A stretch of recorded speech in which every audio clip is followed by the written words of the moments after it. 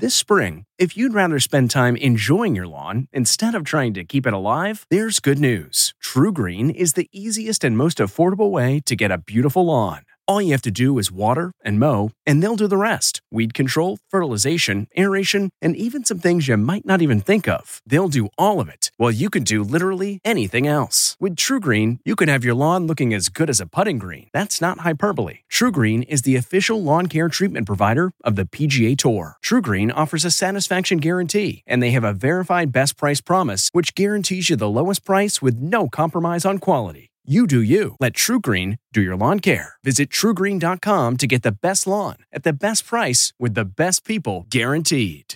This episode is brought in part to you by Audible, your go-to destination for thrilling audio entertainment. Whether you're looking for a hair-raising experience to enjoy while you're on the move or eager to dive into sinister and shocking tales, Audible has an exclusive collection of thrillers from best-selling authors that will keep you on the edge of your seat. Like James Patterson's first audio-only thriller, The Coldest Case. Experience stories like never before, where every chilling detail is brought to life by captivating sound design.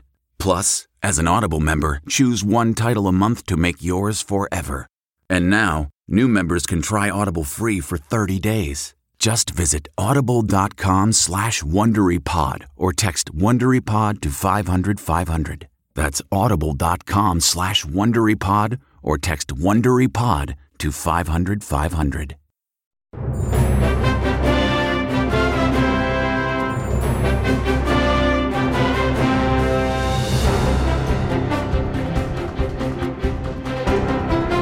Good morning and welcome to Face the Nation. Last week was an extremely troubling one in American politics. We now have just 8 days left until Election Day, and the country is feeling deeply unsettled. Our CBS News Battleground Tracker poll out this morning shows that a stunning 79%, that's nearly 8 in 10 likely voters, say that the country is out of control. That's an ominous sign for the Democrats who hold power in Washington. Of those 79% expected to vote next Tuesday, Republicans have a more than 20-point advantage. Two issues, the health of the economy and the health of American democracy, have taken center stage in this campaign, and it is the latter subject and the political rhetoric that could help fuel violence that is under fresh scrutiny following Friday's attack on Paul Pelosi, the 82-year-old husband of House Speaker Nancy Pelosi, at their home in San Francisco. CBS News congressional correspondent Scott MacFarlane has more. The day after the horrific attack, House Speaker Nancy Pelosi expressed gratitude for law enforcement and her husband's medical team and said she and her family were heartbroken and traumatized by the life-threatening attack. President Biden spoke with the Pelosis on Saturday. I don't know for certain, but it looks like this was intended for Nancy. We kept asking, where's Nancy? Where's Nancy? 42-year-old David DePepe will face a series of felony charges in the coming days, including attempted homicide, accused of striking the 82-year-old Pelosi in the head multiple times with a hammer. DePepe's social media posts are saturated with conspiracy theories, Holocaust denial, and claims of election fraud. Democrats argue Republicans must do more to denounce the violence and end the baseless claims that could fuel threats. That's the problem. We can't just say, I feel badly about the violence. We condemn it. Condemn what produces the violence. And this talk produces the violence. The attack on Paul Pelosi is the latest in a growing wave of threats and plots against elected officials. Capitol Police records obtained by CBS News show nearly 10,000 investigations into threats on members of Congress last year. Georgia Democratic Senator Raphael Warnock has spent heavily on security this election cycle. Our Nicole Killian caught up with him on the campaign trail. And I'm not naive about the tough moment we're in. And there are people who are trying to stir that up for short-term political gain. It's dangerous stuff. Meanwhile, an intelligence bulletin obtained by CBS News warns of a heightened threat from domestic extremist groups on and after Election Day. Not just possible targeting of elected officials, but of elections administrators, political rallies, and of possible attempts to intimidate voters or use claims of fraud to justify violence after the election, especially in cases where it takes additional time to certify the results. Despite baseless claims of fraud, the 2020 election is considered the most secure and successful in U.S. history, and voting so far in 2022 has been safe and secure. So far, more than 20 million people have voted early, and elections officials say they're being vigilant and coordinating with police, emphasizing everyone should feel safe coming out to vote. Margaret? Scott MacFarlane, thank you. We go now to Jen Easterly, the director of the Cybersecurity and Infrastructure Security Agency, also known as CISA. That's the Homeland Security Agency tasked with securing America's cybersecurity infrastructure and coordinating with states on election security. And you're going to be very busy. I'm glad you're here with us today. Great to be here. I want to ask you about this bulletin first off. It warns domestic violent extremists may view election-related infrastructure, personnel, and voters as attractive targets.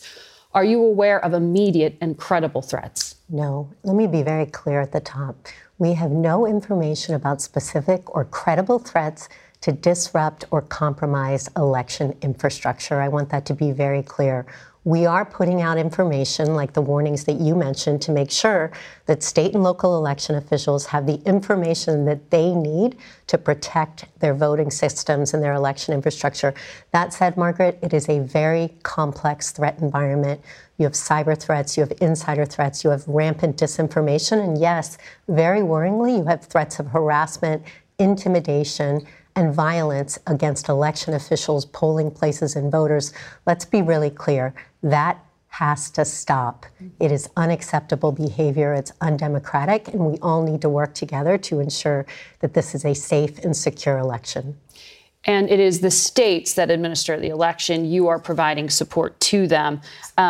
What is the election day plan for security and then communication? What are we going to hear and see? So on Election Day, actually, we at CISA are going to be in our own operations center. We're going to have federal government partners, private sector partners there, and then we're going to be in direct communication with all of the state and local election officials whose job it is to run and administer elections. We're going to be working to share information, and we're going to be working to be able to respond to anything that happens.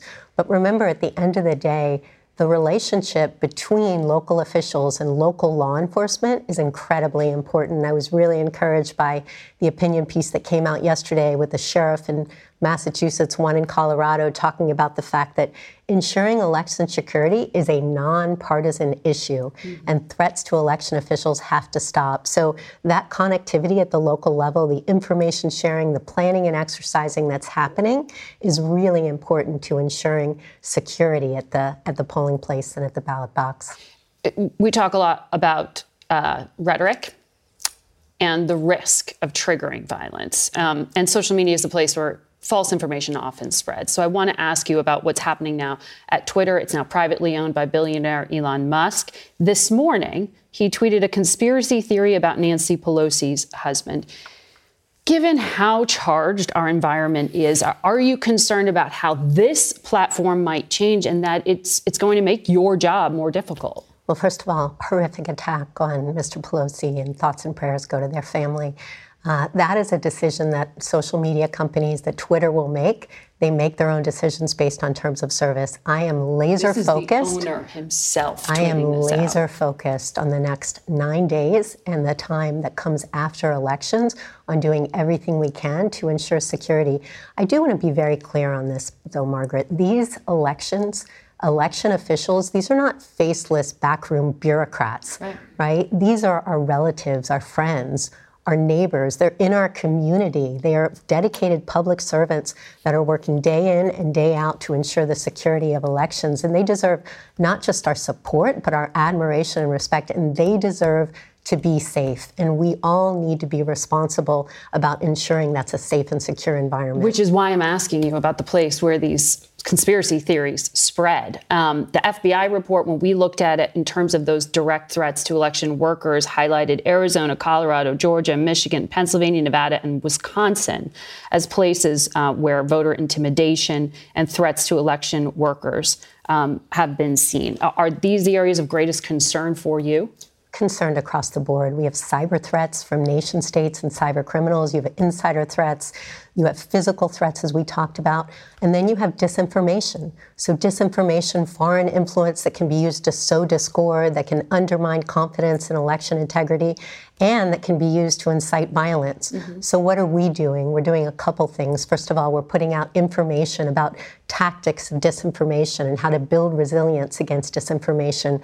We have a rumor versus reality site that's basically election literacy. But most importantly, we are amplifying the voices of local and state election officials. They are the trusted voices that understand how elections work. If anybody has questions about voting or how it all works, they should go to their local election officials. So that's who they should be following on Twitter and social media. Find out who your local election official is. Exactly. And, I should point out the National Association of Secretaries of State, NAS.org, Trusted Info 2022, a great source for information, as well as the National Association of Election Directors, NASA.org.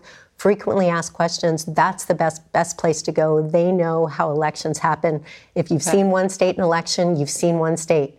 It's actually surprisingly technical and complicated, and that's why I welcome people asking questions. The beauty of democracy is that it's participatory. We can all have a role. So volunteer, be a poll worker, ask questions. The more transparency, the better. Before I let you go, I want to ask you about the foreign threat. In 2016, Russia probed voter registration logs. We know there are warnings about what China is doing right now. How effective has this campaign by Beijing been? And are there other state actors or non-state actors you're concerned about? Yeah, we've seen Russia, we've seen Iran, we've seen China use the playbook for influence operations. That's why it's so important that Americans realize that they need to build resilience against that. If you see information that's on the internet, you're not sure whether it's true, be critical about it. Ask questions, look at the source, investigate it, and don't spread that information any more broadly and give foreign adversaries a chance to manipulate Americans and to sow discord and to create lack of confidence in our elections. But I want to be very, very clear. I have confidence in the elections that are going to be run because of the massive amount of work that's been done across the federal government at state and local election officials with election vendors to put multiple layers of resilience and security controls in place. I am confident that elections will be safe and secure, and the American people should have confidence in the integrity of elections when they go to the ballot box, when they cast their vote. All right. Good luck to you. It will be a busy next few days and weeks. Thank you very much. And we turn now to the chairman of the National Republican Congressional Committee, Minnesota Congressman Tom Emmer. Good morning. Good to have you here in person. I have to ask you about what we've just been talking about here. How concerned are you about the risk of political violence, and how should it be minimized? There's no place for violence, period, in our society. Physical violence or violence against someone's property. I think you've already covered that here this morning. The incident in San Francisco, tragic as it is, I think we need some more information about it, but we should all be feeling for Paul Pelosi and his family. Hopefully there'll be 100% recovery. And just to be abundantly clear, you denounce any kind of attack on the Pelosi family. Absolutely. There should be no attacks, period. There should be no violence in our society. Again, whether it's political or otherwise, there's no place for it in a civilized society. Well, I'm glad you said that, because I want to ask you about something in our CBS News poll that shows that even as Republicans are poised to lead this contest and take control of the House, we see suspicion, specifically among Republicans, about the voting process. A big majority of Republicans support the idea of private citizens challenging election officials as they process and report vote counts on election night. We're seeing that on the screen now. 2/3 of Republicans support the idea of private citizens patrolling around ballot drop boxes and polling places. This is just Republicans. We don't see this with Democrats. We do not see this with independents. Would you urge private citizens not to patrol polling places? Well, you picked the words, Margaret. I would say that it is Republicans, Democrats, independents. All American citizens are very acutely aware, as your previous guest just mentioned, about our election process. I think this is going to be a very good election because people are awake. They're paying attention.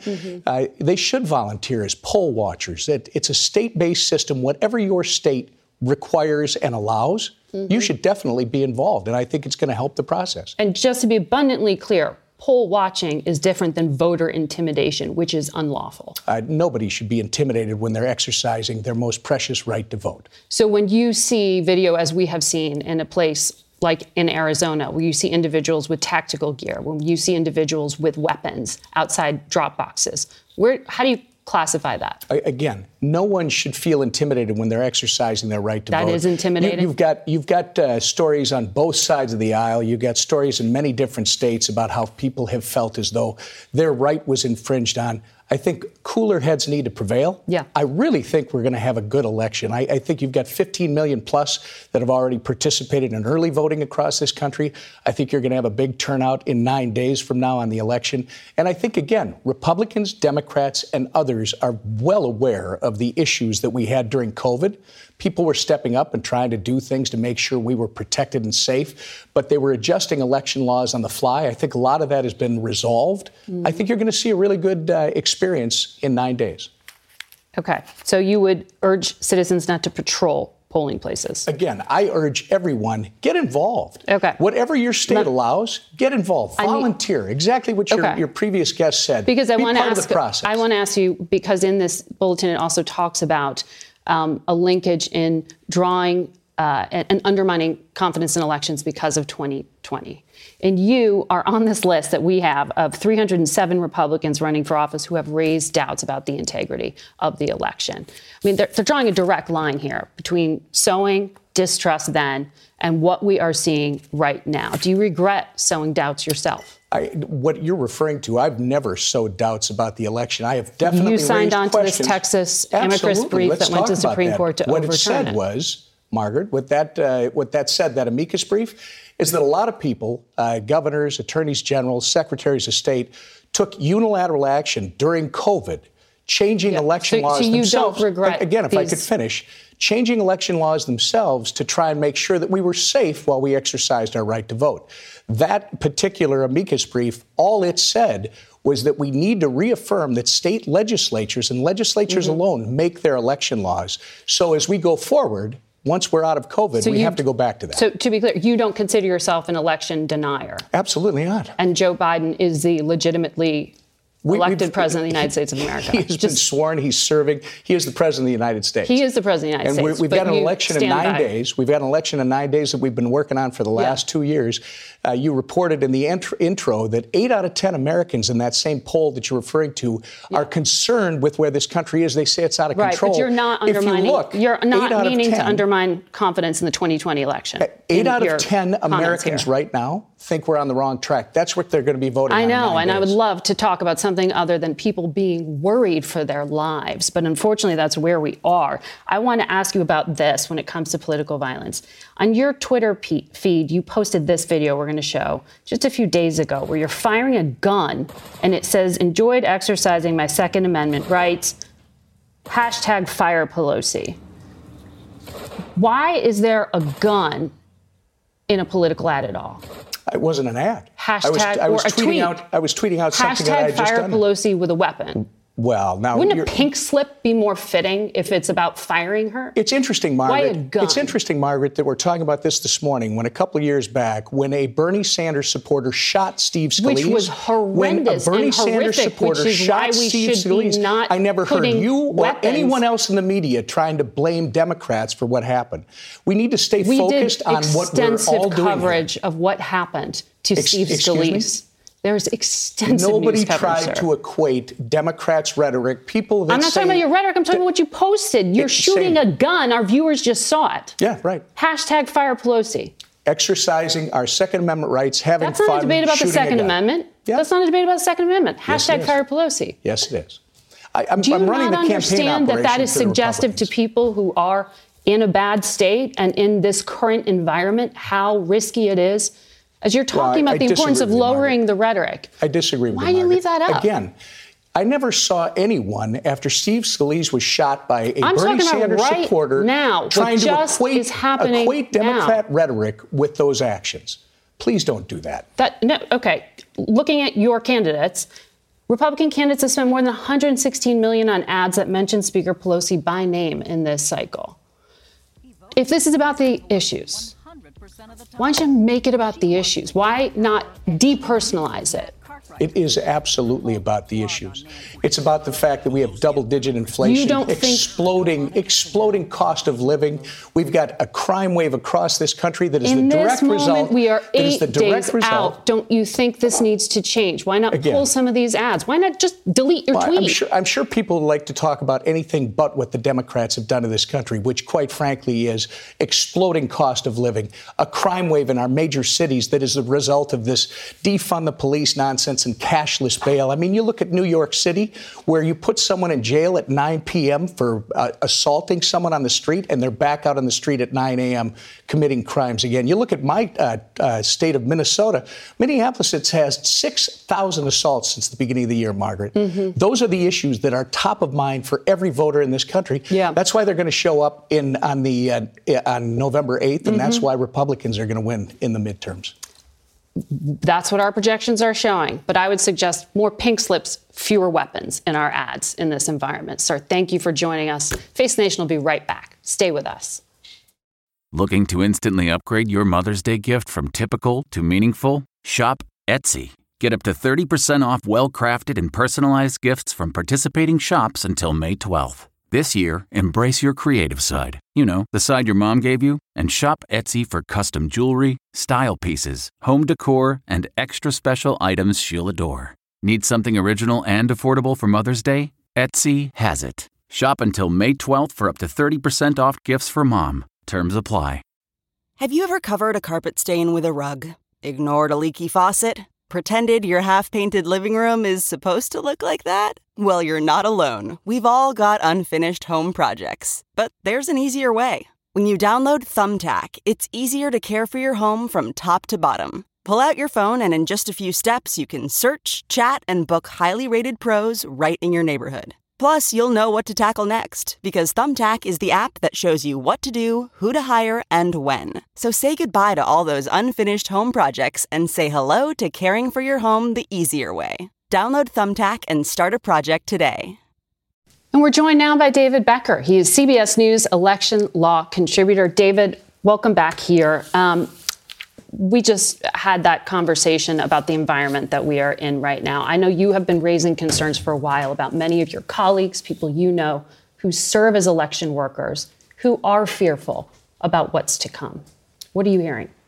Yeah, I mean, they've been suffering for 2 years now. Abuse, threats, and harassment, not only directed at them and their staffs, but their families, their children in some cases.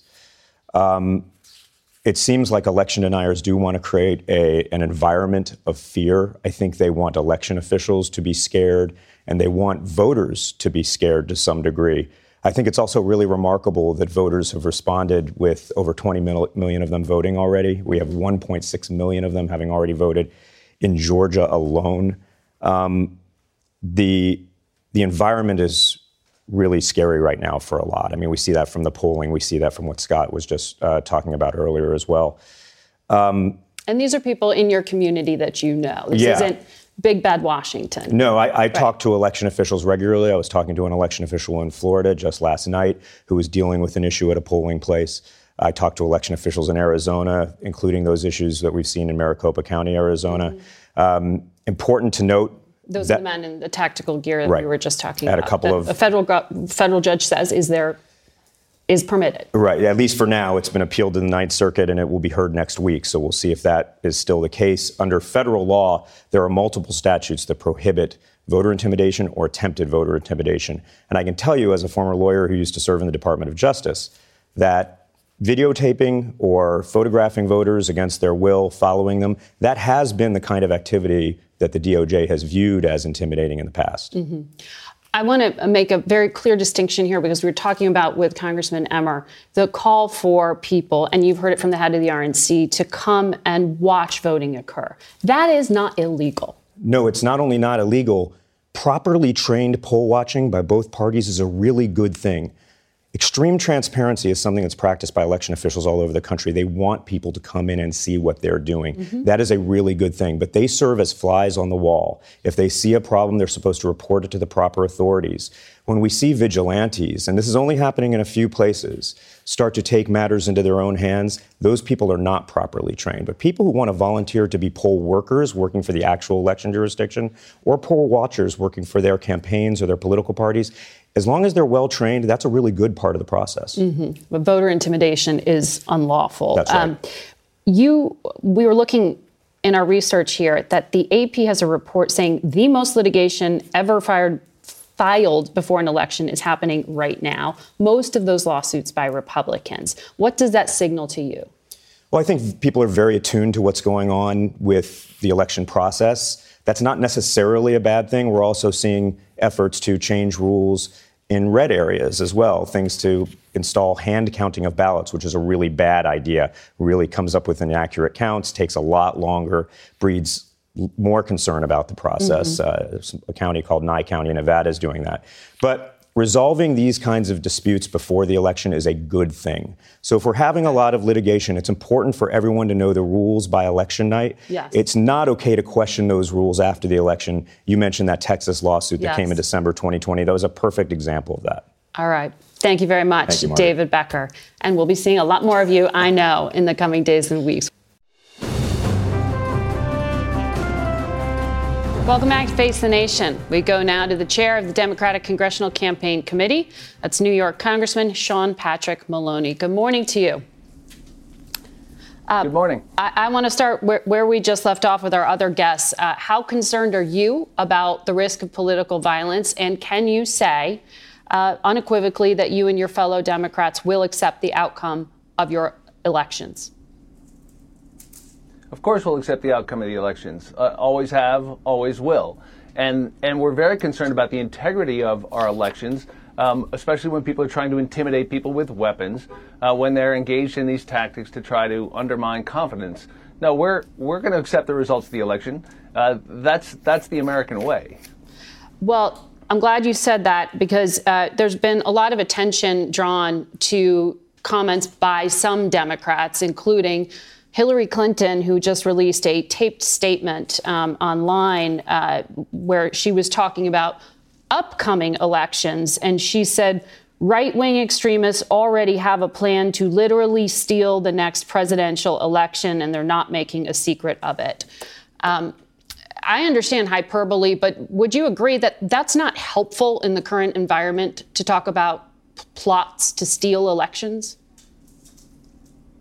Yeah, no, I don't understand what that means, and I didn't see the comment. Let me tell you what I think. What I think is that it's perfectly legitimate for both parties to make sure that voting is fair, that there's no fraud, that when votes are cast, that the people have a right to cast them or don't, and that's normal. And in a close election, you might have a recount, you might have other examination of absentee ballots. That's all run-of-the-mill stuff. What's different is people showing up with weapons and sitting in the back of a pickup truck next to a drop box trying to scare the tar out of people who are just exercising their vote. What's different is when a president, for the first time in our history, says he was cheated out of the results when he knows that's a lie. So let's not pretend for a minute that both sides have the same amount of accountability for the loss of confidence in our elections. One side has been out there for a couple of years now doing everything they can to pretend Joe Biden didn't win fair and square when he did. And that's the difference.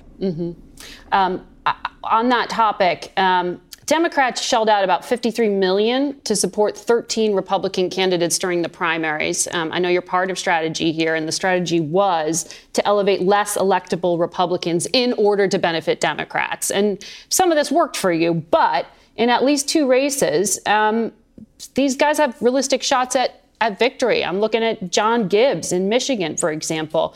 Do you take responsibility for helping election deniers?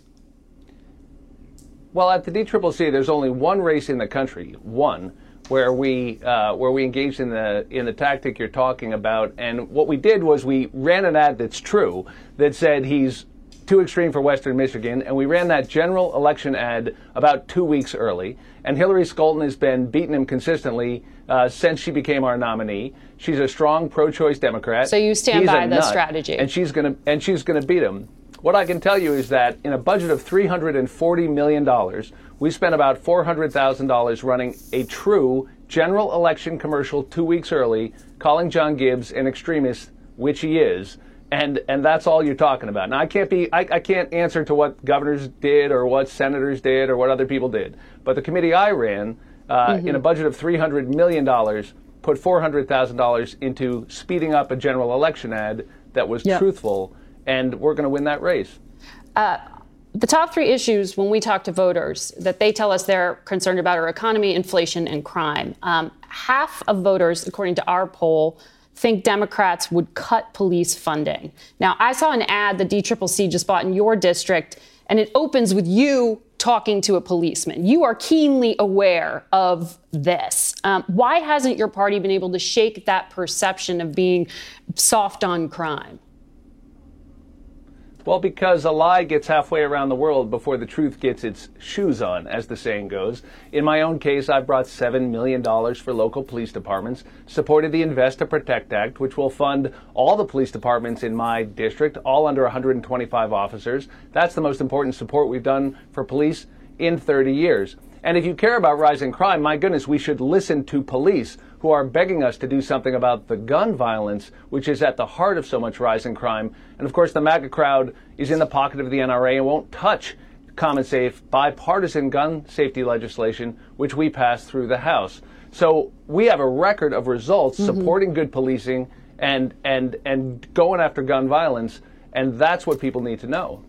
In our poll, 46% of voters believe Republicans' economic policies will help them. Only 40% say the same about Democrats. 53% of voters believe gas prices will go up under Democrats. 21% say the same of the GOP. I mean, since you're talking strategy here in these closing days, how do you change these perception and how do you get out younger voters? Right. Well, what people need to know is that we have a plan for cheaper gas, cheaper groceries, cheaper housing, cheaper health care. We have a plan for safer streets, supporting good policing, and attacking gun violence, which is so much of the problem, and supporting our freedoms, our reproductive freedoms, and our voting rights. And those are real plans. Now, you can take a poll and you can take a snapshot at any given time. But of course, your former guest had no plan for the economy. They have no plan for gun violence. They have no plan to move our country forward, protecting voting rights, protecting reproductive freedoms. So what I would say is don't punish the people who are fixing your problems, and don't reward the people who are trying to exploit the problems for their own political power. That's really the difference right now. We're engaged in the hard work of bringing our country forward. The other side's working on their own power. Congressman, thank you for your time. Rakuten's Big Give Week is back with 15% cash back. It's a festival of savings at hundreds of stores, including Doc Martens, Ninja Kitchen, and Hotels.com. Prep for summer and save big on beauty, travel, electronics, and more. It's one of Rakuten's biggest cash back events, and it's on May 6th through May 13th. Join today for free and get an extra 10% cash back boost. Go to Rakuten.com or download the Rakuten app today. That's Rakuten. Shoppers get it. That's not just the sound of that first sip of Morning Joe. It's the sound of someone shopping for a car on Carvana from the comfort of home. That's a good blend. It's time to take it easy, like answering some easy questions to get pre-qualified for a car in minutes. Talk about starting the morning right. Just like customizing your terms so your car fits your budget. Visit Carvana.com or download the app to experience car shopping the way it should be. Convenient, comfortable. We want to take a closer look at some of our Battleground Tracker findings and the issues that are setting the mood in America in these final days of Campaign 22. Mark Strassman reports from Los Angeles. America's zeitgeist, vulnerability, like this home invasion hammer attack on a politician's 82-year-old spouse, reinforcing we're an anxious, often resentful bunch heading into midterms. Now with Joe Biden, there's a big thumb on top of you where you can't enjoy yourself. I just need to see some peace, and I think the only way to do this is voting. The economy, especially inflation, indisputably top of mind in voter anxiety. Cost of groceries are outrageous. Utilities are outrageous. It keeps going up. And gas prices. Look at these in Los Angeles, right at $7 a gallon for regular. That would be nightmarish in most of the country, but here in LA, prices have actually been coming down in the last couple weeks. In our latest CBS News poll of registered voters, a majority blame President Biden and the Democrats for the economy and gas prices. The president's fighting that perception. Unemployment is not 6.5, but 3.5%, the lowest it's been in 50 years. Republicans see inflation numbers and smell blood. Not just a red wave, but a red tsunami. Crime is another voter worry, like last week's deadly school shooting in St. Louis, the 40th this year involving injuries or deaths. In major cities, murder rates and shootings both down slightly, but from a 30% spike 2 years ago. Our poll shows Republicans have a double-digit lead on crime policies to make you feel safer. But American voters want this election cycle of leadership to confront other challenges: immigration, an infectious disease trifecta, COVID, the flu, and RSV, gun policy, and abortion in a post-Roe America. Our poll says a majority of voters think Republicans will pass a national abortion ban. Another worry, culture wars invading the classroom and performance that's plummeting. It's one more challenge calling out for grown-up intervention, as millions of Americans now vote for their idea of a grown-up, knowing that whoever wins, half the country will resent it. Again. Mark Strassman reporting from Los Angeles. Our new CBS News Battleground Tracker poll shows Republicans still have an edge in the race for control of the House. CBS News Elections and Surveys Director Anthony Salvanto is here. Anthony, tell us more. Good morning, Margaret. You know, we've been talking to voters throughout this campaign in all the congressional districts. Right now, our latest CBS News estimate is that the Republicans lead in 228 districts. That is enough to take the House majority. Now, there is a range around these estimates. Let me show you the political implications here. They really center around turnout. You might ask, do Democrats have any chance to hang on even to a slim House majority? The answer to that starts with the possibility that they'd get bigger turnout from younger voters. If voters show up the way they did in, say, 2018, that could get the Democrats a little bit closer, make the House effectively even. The trouble for them is we have not seen strong indications that that is going to happen. The more likely scenario is that Republicans, who do have an expressed turnout advantage, more motivation, more enthusiasm so far, if their turnout advantage grows, we plug that into the model, and that would get the Republicans up to 238 seats, a slightly larger majority. Now, in any case, we're looking at a seat gain here for the Republicans that's about or even below average for a party out of power. You might ask why that is, especially given the concerns about the state of the country and the state of the economy. Let me show you a split that I think tells a lot of the tale. I asked people, which concerns you more? Whether or not the U.S. is going to have a functioning democracy or whether it's going to have a strong economy. And the results are somewhat split. But look at the voting differences here. Those who are more concerned about functioning of democracy, voting for Democrats. Those more concerned about the strong economy, voting for Republicans. And I think that defines the way that voters see the very large stakes here and the way the parties are expressing those stakes, which is partly why this race is so locked in, Margaret. Anthony Salvanto, thank you. And we'll be right back. Every day, our world gets a little more connected, but a little further apart. But then there are moments that remind us to be more human. Thank you for calling Amica Insurance. Hey, I was just in an accident. Don't worry, we'll get you taken care of. At Amica, we understand that looking out for each other isn't new or groundbreaking. It's human. Amica, empathy is our best policy. What makes a life a good one? Is it the adventure you have? Or the friends you find along the way? Maybe it's pursuing your passion while striving to protect, defend, and save what you believe in every single day. So what makes a life a good one? In the Coast Guard, we think it's all of the above and more. but you'll have to find out for yourself. Visit gocoastguard.com to learn more. For more now, we turn to our political panel. Amy Walter, publisher and editor-in-chief of the Cook Political Report.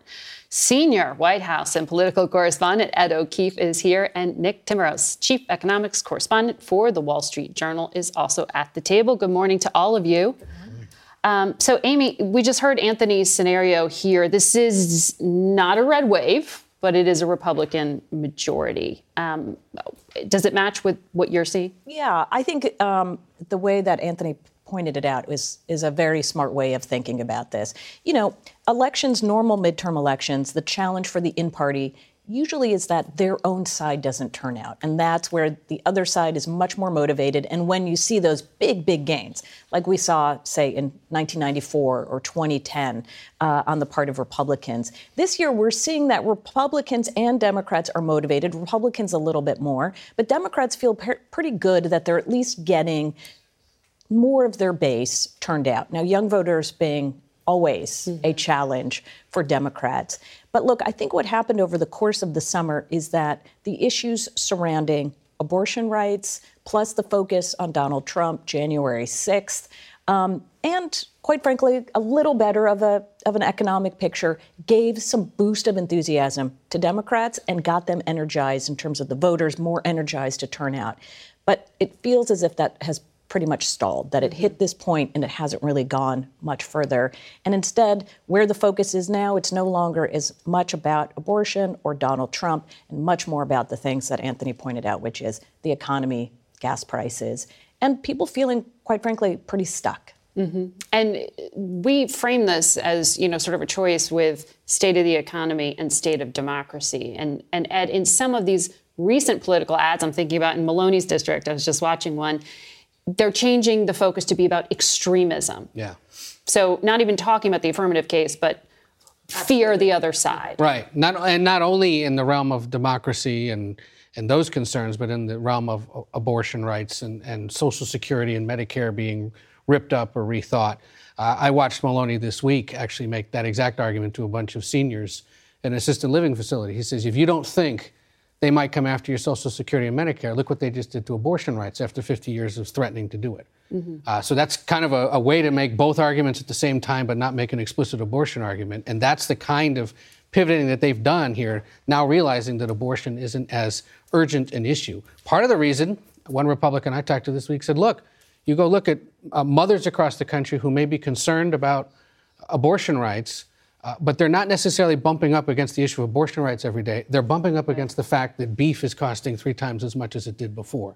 And those more urgent economic issues may be what's drawing people back over to the Republican side. I want to come back to the issue of abortion in a second, but Nick, can you pick up on this? Because our poll shows 69% of voters describe the condition of the national economy as bad. Only 27% say it's good. You've got a piece saying out in the Journal, saying basically American consumers are doing pretty well. Yeah. So why don't they feel that way? Yeah, that's a great question, Margaret. You know, the issue here is that if you look at the labor market, 3.5% unemployment rate, what's not to like about that? But if you look at, what's happening with wages, they are not keeping up with prices. We had another report Friday that shows that Americans' wages are not keeping up with prices. And so those real income cuts, nobody likes that. You drive by the gas station, you see how expensive gas is, and you look at what's happening right now with interest rates. They've gone up a lot this year. Mortgage rates this week are above 7%. For the 30-year fixed-rate mortgage. We haven't seen that since 2001. So, yes, on paper, there are things you can point to that look great, but people just don't feel great about it. And we have this Fed meeting in the coming days. What are the conversations inside the Federal Reserve right now about when inflation gets better and what they plan to do? Well, the problem for the Fed is that monetary policy takes time. It acts with a delay on the economy, so you can't see your moves right away. The Fed this year has raised interest rates at the fastest pace since the 1980s. Normally, they raise rates by a quarter point every 6 weeks or so. This year, they've been going at 0.75 of a percentage point. And when you don't have time to see how that influences the economy, it's like barreling down the highway, but using the rearview mirror to guide where you're going. It raises the risk that you're going to drive off the road. And the problem here for the Fed is they can't take a risk of not getting on top of this inflation, because even though the risk of doing too much is a recession, the risk of not doing enough is that inflation just stays high and you have to have a bigger downturn later. And I mean, those are the details of it. That is monetary policy. What is it that Republicans are actually arguing, Ed, they can do? Because really, the reality is their hands are pretty tied here. They are. If you read their websites, if you listen to what they say, they want to cut government spending. And in some cases, they want to see implementation of the bipartisan infrastructure bill.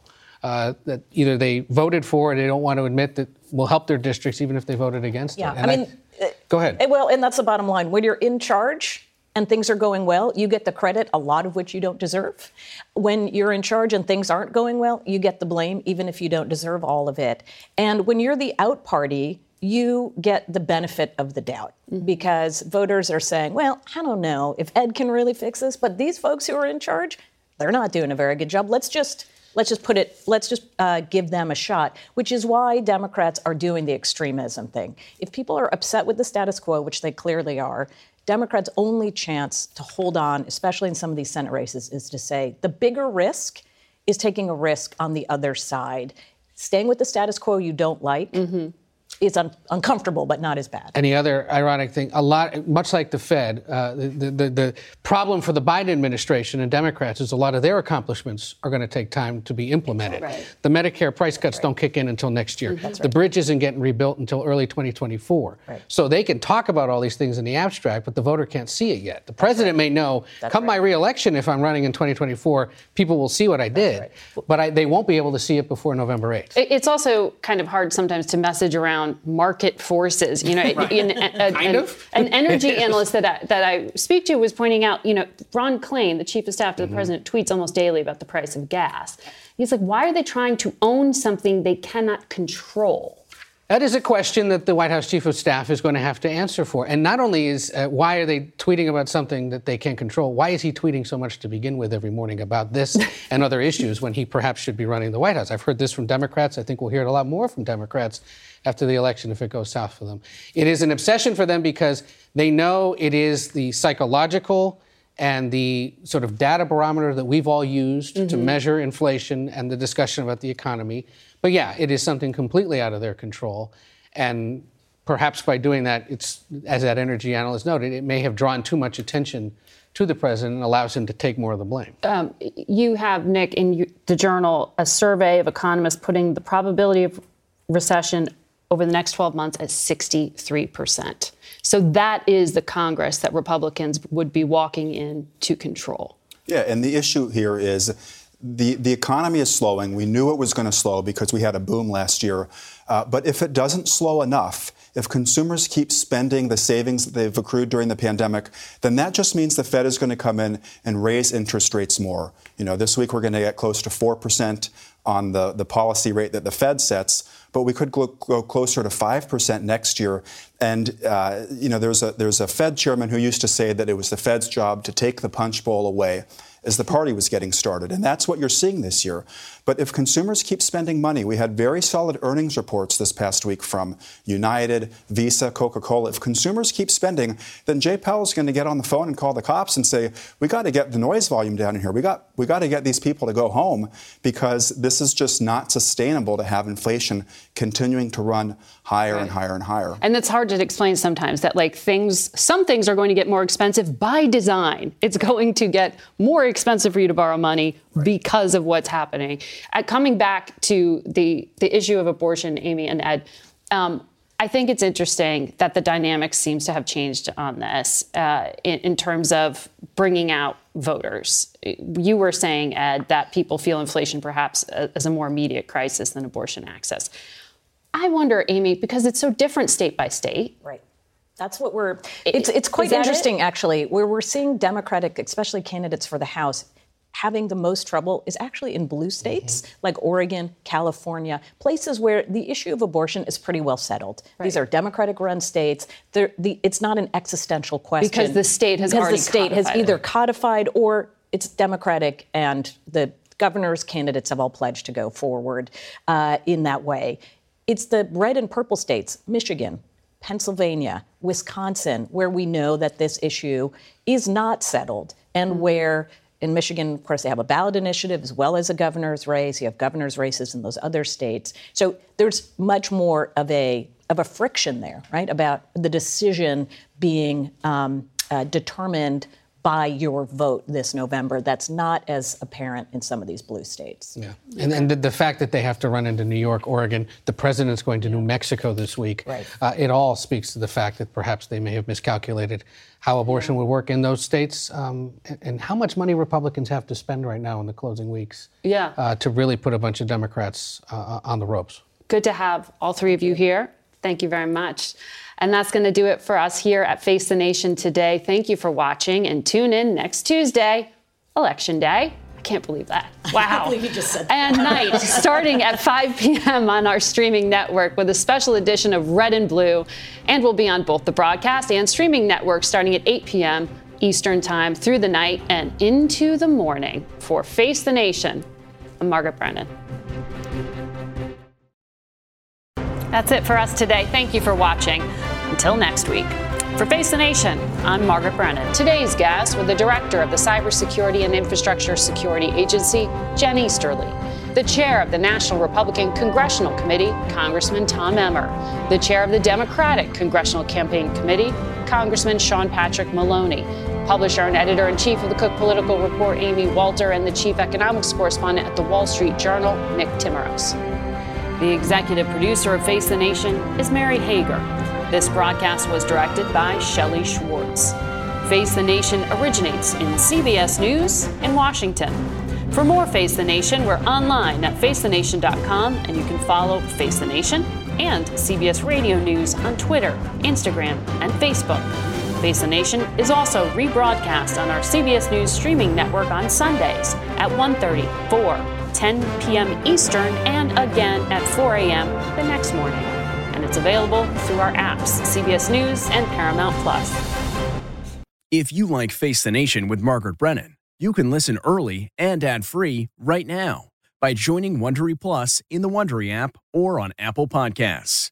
Prime members can listen ad-free on Amazon Music. Before you go, tell us about yourself by filling out a short survey at Wondery.com/survey. Catch every episode of 60 Minutes, America's most watched news magazine show, as a podcast. Hear in-depth investigations across politics, news, and entertainment on your schedule. Listen to 60 Minutes ad-free on Wondery Plus. The Hargan women seem to have it all. From the outside looking in, we were blessed. My mom was amazing. But as detectives would soon learn, there was a lot going on inside the Hargan household. Ashley and I have been calling my mom and the house and Helen. Okay. No one's answering.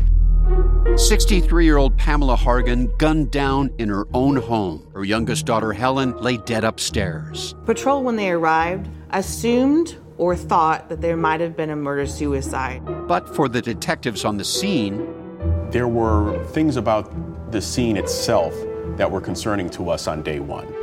Who would want to kill their mother and their little sister? There is no boogeyman here. It is exactly who we think it is. I'm Peter Van Sant from 48 Hours. This is Blood is Thicker, the Hargan Family Killings. Listen to Blood is Thicker, the Hargan Family Killings, wherever you get your podcasts.